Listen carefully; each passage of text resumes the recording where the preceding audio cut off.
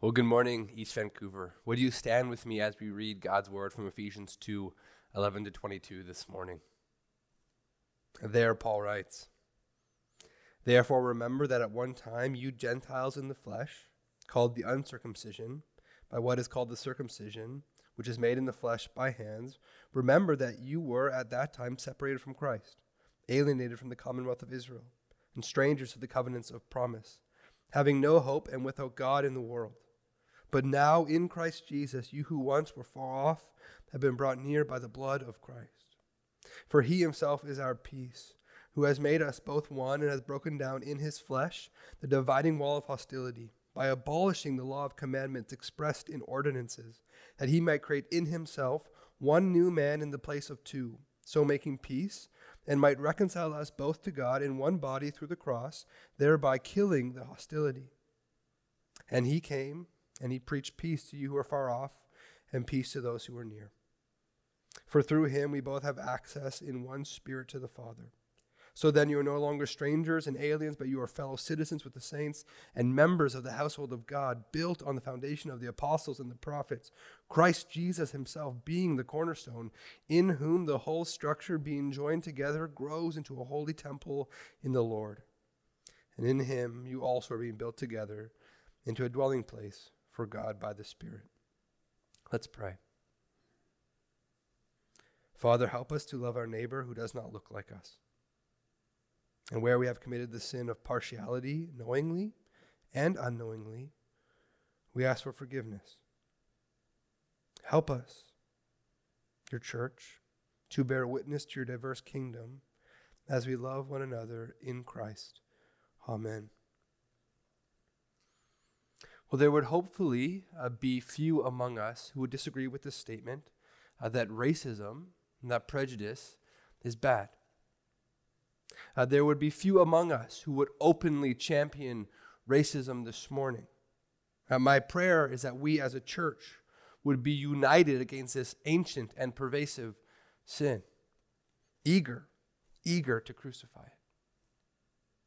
See, the conflict I think that you and I are currently experiencing, both outwardly and inwardly, is not whether or not racism is a sin, but rather, how should we respond to the sin of racism as Christians, as a church? See, I think the reality is that when it comes to how many of us think of racism, myself included, we've become what James calls a friend of the world. A friend of the world. Our solutions, our actions, our thinking, not marked by an otherworldly kingdom with an otherworldly king, but if we're honest with ourselves, truthfully, by our commitment either to the ideological right or the ideological left. And I know we've become a friend of the world in this area, in this way, because I struggled this week. I struggled this week to write a sermon on racial reconciliation and healing, not as a conservative, but as a Christian.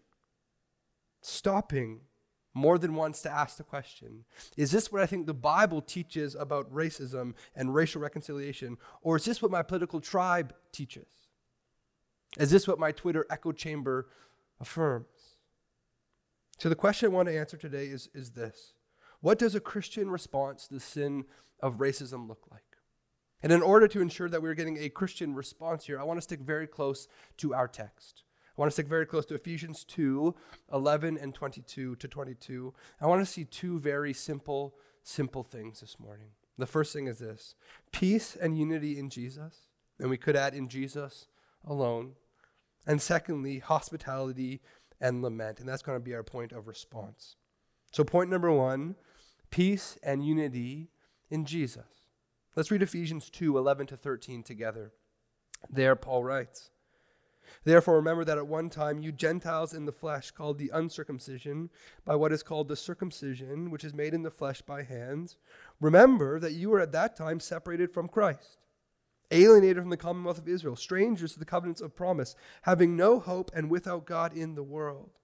But now in Christ Jesus, you who once were far off have been brought near by the blood of Christ." See, the Jewish world, as many of you know, could be divided in half. You have on one side the Jews, Israel, people chosen by God who claim Abraham, Isaac, and Jacob as their patriarchs, and separated from the world by their custom of circumcision, amongst other things. And on the other side of the world, you have everyone else, non-Jews or Gentiles. And it's to these people that Paul writes this: you were at that time separated from Christ, alienated from the commonwealth of Israel, strangers to the covenants of promise, having no hope and without God in the world. Notice, as Paul rightly records, the God of the Bible does not enter into covenant with every nation, with every people. He chooses and he elects the children of Israel, the children of Abraham, to be his special possession. But notice also this. At the very beginning, God blessed Israel to be a blessing to others. God calls people to him that they would in turn welcome the stranger and the sojourner. If we were to go all the way back to Genesis 12, verses 1 to 3, we see this promise that God made to Abraham. Let me look there with you now. God says to Abraham, I will make of you a great nation, and I will bless you and make your name great so that you will be a blessing.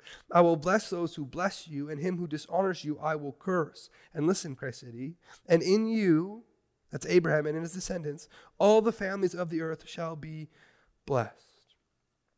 See, it's here in Genesis 12 that we find the seed for the biblical vision of unity in diversity, that through one distinct nation, all the nations might know and come to worship and love the God who made them. That's what we find. It's a vision, if you keep on reading in the Old Testament, that Israel ultimately fails to live out. The story of the Old Testament often at times is a story of nationalistic pride, of keeping to themselves a message of salvation that was always intended to be shared, always intended to bless. But Paul says that in Christ and in the incarnation of the Son of God, something has changed. Look at our text today. But now in Christ Jesus, you who once were far off have been brought near by the blood of Christ, his crucifixion.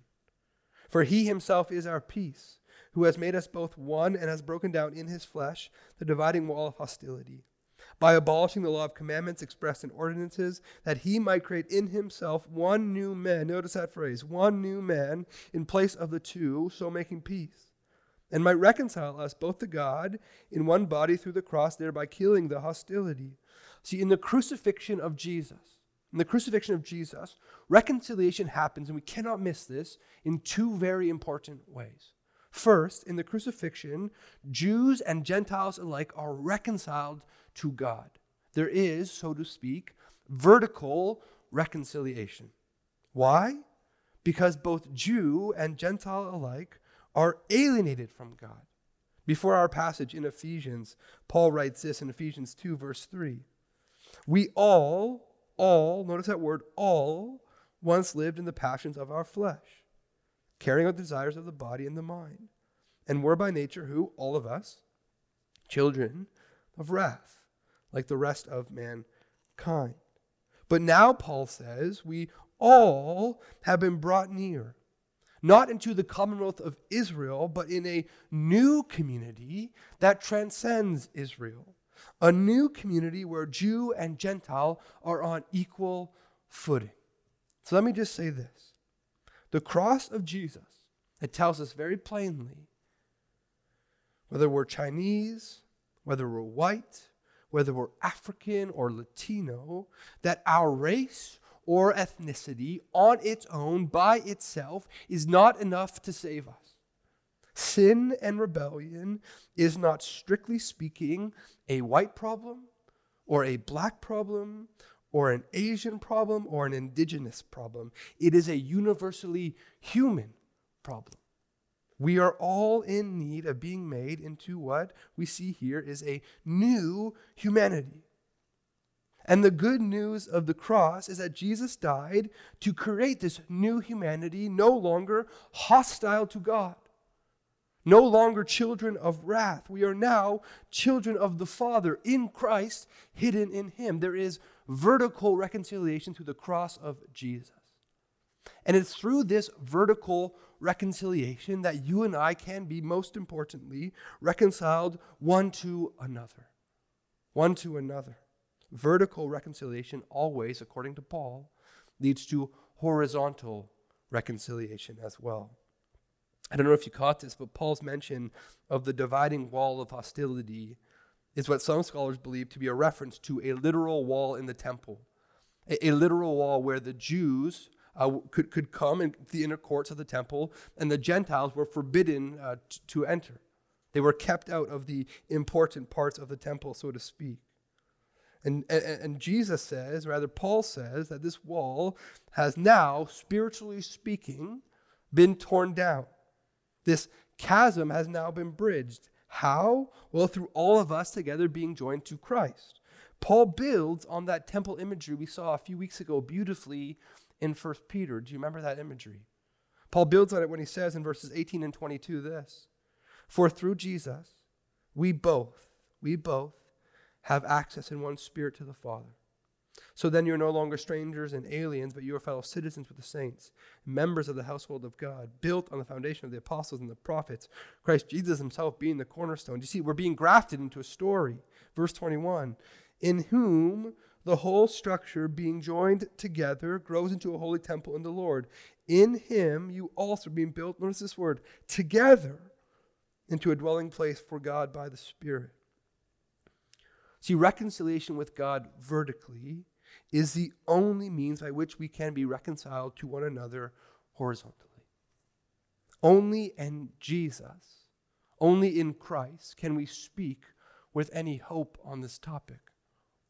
See, without negating or diminishing what is good and beautiful and amazing in all of our cultures, Jesus calls us to forsake them when they conflict with his culture, with his household. Look at the life of William Carey. We see this dynamic at work in his life. William Carey is sometimes called the father of Protestant missions. He understood this very well. Carey, when he was in England, was very critical of the wealth and the apathy that he saw amongst other Christians. He's very critical of that sort of hoarding mentality in England. Later in his life, Carey traveled to India as a missionary. And it was in India that Carey refused to baptize any person who still upheld the caste system. Carey recognized that a system that perpetuated terrible hardship and located worth in what family you were born into was incompatible with the gospel. Notice this. In both England and in India, Carey saw that this was not how we are to behave as the household of God. There is, so to speak, a third culture here, a third way of living. And so I ask, just foundationally this morning, and maybe simplistically, but to which household, which nation, which kingdom are you ultimately committed? Again, let me be abundantly clear. There is so much beauty, so much to be celebrated in our diverse culture, so much that the scriptures themselves affirm. But when we are committed to our ethnic household over the household of God, with furthering our people and our race and our way of living, we will always find ourselves justifying and excusing away things that run contrary to our new identity and indeed new community in Christ. Missionary theologian Leslie Newbegin, he said it like this: "A preaching of the gospel that calls men and women to accept Jesus as Savior, but does not make it clear that discipleship means commitment to a vision of society radically different from that which controls our public life today, must be condemned as false. One new humanity, we are one in Christ, citizens of one new nation who are part of one new household of God." And I believe firmly, Christ City, that this better story of the gospel, that we are one new humanity through the crucifixion of Jesus as we trust in him, I believe that this better story of the gospel speaks more hope, more truth, more love than any mode or method of racial reconciliation currently on offer today. And there are so many to choose from. See, there are some who suggest that the answer to the problem of racism and racial reconciliation is us being colorblind. Colorblind. How do we fix racism, they say? Well, we just ignore race. Of course, the problem with this solution is that race exists. It does. Further, racism has plagued the hearts and the human heart from Abraham to Moses to Jonah to Paul to today. Ignoring race not only flattens the beautiful diversity of image bearers everywhere, it is like trying to cure cancer by ignoring it and hoping it goes away. See, the better story of the gospel says that at the end of the age, we won't be colorblind. When Jesus comes back, we won't be colorblind. No, we will be beautifully joined in worship by brothers and sisters from every tribe, tongue, and language. And it's together we find this glorious moment of praise. Still, there are some who suggest that the problem of racism is strictly economic. It's economic. How do we fix racism? Well, we create economic pathways for minorities to thrive. Let me be clear. This method certainly has its merits. The economic method certainly has its place. But in another very important way, it fails to address the root issue of racism, which is what? Our wicked hearts. The fact that we are born not children of God, but children of wrath, opposed to God, opposed to his kingdom. Christians believe in more than just a material world. So why would we only by ourselves or by themselves propose material or economic solutions? See, the better story of the gospel says, yes, give financially to the ethnic other in need. But don't only give financially. Give your whole life. Give your home. Give your love. Give this new love you have in Christ and share it with this member of the same household. We have to keep on continuing because there are more models being proposed. Still, there are those who so idealize minority culture that the greatest cultural sin of our day is to critique it. But if it is true that we all once were separated from Christ, alienated from the commonwealth of Israel, strangers to the covenants of promise, how can a culture or how can a people be without reproach? How can a people be without sin? See, the better story says that while we all were once far from Christ, all of us, no matter what you look like, no matter what language you speak, all of us can be brought near if we trust in Jesus' death. No people are without sin, but thankfully, no people are without hope. Finally, let's just name it. There are many who would seek to lay the responsibility for racism and racist institutions at the feet of those in power, those in the majority. In our context, white people. And here I want to be very careful, but also very clear. For one, I'll begin here. To say that all problems lie within one ethnic group is to ignore the fundamental Christian teaching we've been seeing that all have sinned. That all have sinned. Outside of Christ, all, and history shows us this, all have the capacity to wield power in such a way that disadvantages the other and advantages the self. This is what Proverbs calls unrighteousness or wickedness, disadvantaging the other in order to advantage ourself.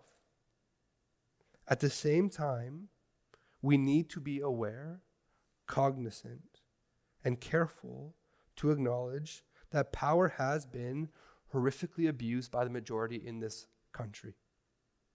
It's been abused in ways that continue to have effects on the lives of people today. This past Wednesday was a day when people around the country stopped to consider and remember the sobering and horrific reality of residential schools in Canada. A history that the church itself has played no small part in. What does the better story of the gospel have to say to those who survive the residential schools? Well, first, the gospel speaks to the oppressor. The better story of the gospel says that Jesus used his power, used his advantage, used his privilege, not to belittle or oppress or squash, but that he emptied himself that we might be brought in. This is the Christian vision for power. It is giving it away for the benefit, for the sake of the other, for the stranger in our midst.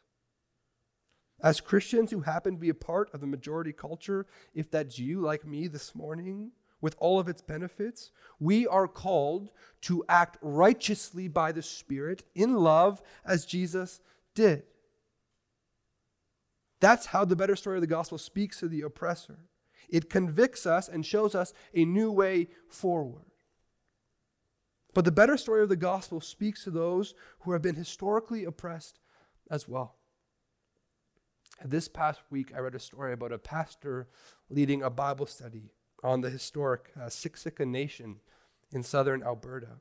And a woman, after recalling some of her experience enduring the residential schools, asked this question.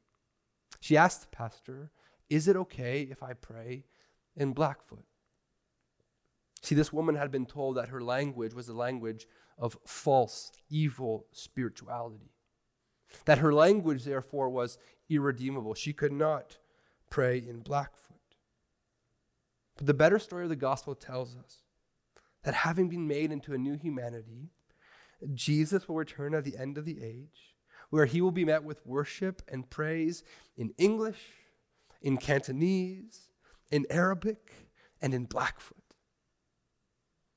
And friends, do we have an ear to hear our sister's story this morning? Do we have the heart to feel her pain? To recognize how this trauma has shaped her life and the lives of countless others. See, when did we begin to think that a Christian could respond to someone in their household with "get over it" or "move on"? When was that an acceptable Christian response? Is that how we should behave in the household of God? We are one new humanity in Christ, filled with Christ's Spirit and his love. We have to turn now and look at hospitality and lament. This is our section this morning dedicated to what our response should be. And the reality is, the brief time I'm going to spend in this time of response is wholly insufficient. I hope conversations continue to community groups and beyond. I'd also love for you to send me any questions you have, and I can send you any resources that I've been reading in this season. But I want to zero in on two things this morning by way of response, and that's hospitality and lament. First, there is a reason this sermon is where it is in our series. There's a reason it's coming where it's coming. We cannot begin to think about healing racial division between us if we still harbor in our hearts a secret class of Lazarus-type people. People who are too far gone, people who we would never go to, and people who the gospel is not for. If there is still a group of people like that in your heart, we can't even begin to talk about this. You need to hear the word of Ephesians 2 this morning. We are one new humanity in Christ, blessed to be a blessing, to bring the stranger in. And as we saw last week, we also must put faces and names to our racial division and strife.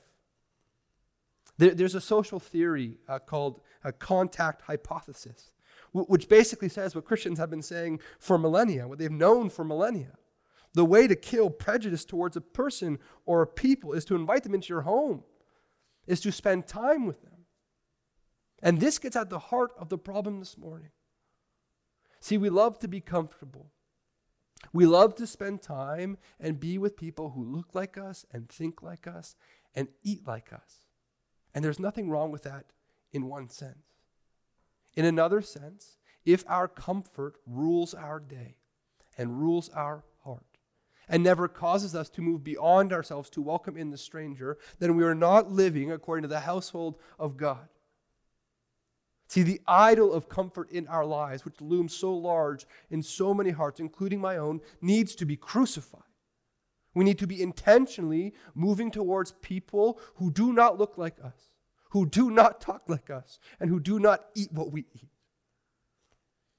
The second thing is this. That was the first point. It's hospitality. We need to be a hospitable people. The second point is this, lament. There is a reason our next series is in Lamentations. There's a reason. One of the most powerful ways, it's not everything, but one of the most powerful ways we can stand alongside our brothers and sisters who have been oppressed, who have been the victims of racism, is by lamenting its evil. It's by listening really well, as a family does with each other, listening really well, posturing ourselves in humility, and lamenting the injustice and wickedness, not only in this world, not only out there, but also in us, also in our hearts. Friends, it is 2020, and the illusion has been broken. No longer is there any doubt, even amongst the most affluent and powerful, that our world is not how it should be. As we'll see, learning to grieve, yet with hope, it's important. Learning to grieve as Christians is instrumental in our response to a hurting, broken, and divided world. I want to end today by praying a prayer for Martin Luther King Jr. that is as relevant today as it was 70 years ago. Let's pray. Father, grant that we will love you with all our hearts, souls, and minds, and love our neighbors as we love ourselves, even our enemy neighbors. And we ask you, God, in these days of emotional tension, when the problems of the world are gigantic in extent and chaotic in detail, to be with us. To be with us in our going out and our coming in our rising up and in our lying down, in our moments of joy and in our moments of sorrow, until the day when there shall be no sunset and no dawn. Amen.